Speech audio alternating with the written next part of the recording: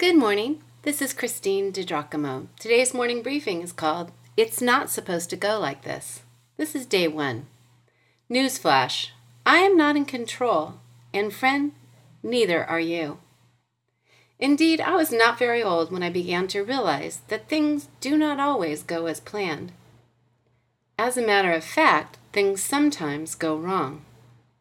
And so, how does the hand that we are dealt now become the hand we must play, though it is so different than expected? This last week, my 15-year-old son was living large, playing in a holiday soccer tournament as a sophomore on his Division I varsity high school team.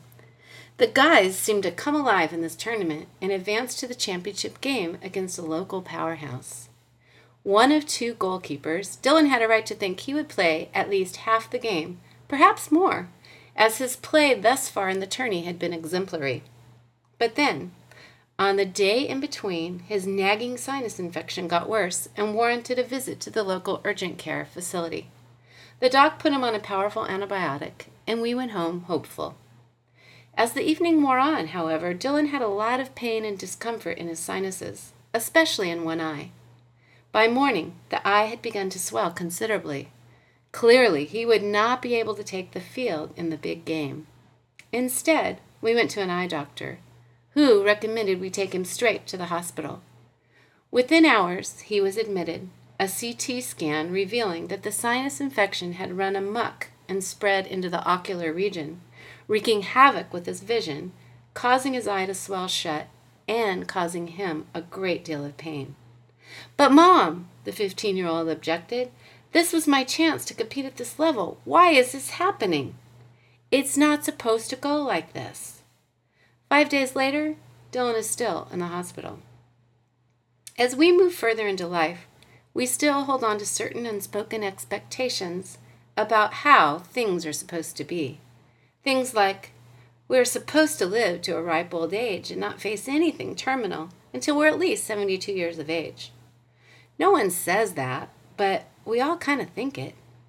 We hold on to similar expectations of how things are supposed to be for our children, our marriages, our careers, etc.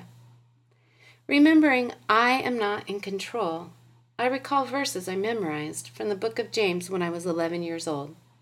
Verses that remind me that, and I quote, "You who say, today or tomorrow we are going to a certain town and will stay there a year.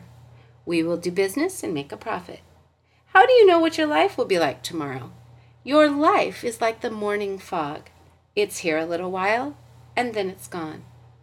What you ought to say is, if the Lord wants us to, we will live and do this or that." I remember a very difficult time when I was in college, 2,000 miles from home, when things were definitely not going like I thought they would.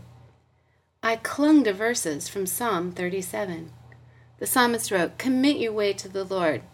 Trust in Him, and He will bring it to pass." And "Rest in the Lord and wait patiently for Him." There is nothing like Scripture to encourage, support, inform, and breathe life into us. You see, when we trust in the true and living God, we are to entrust all of ourselves to Him, knowing always that His heart toward us is good, even when things don't go like we thought they would. Nothing catches Him off guard or surprises Him. Picture a small child walking through thatched woods with his father. He is unable to see what lurks beyond the next tree or around the next bend, but clutching his father's hand, he trusts that he will be safe. It is the same with you and with me.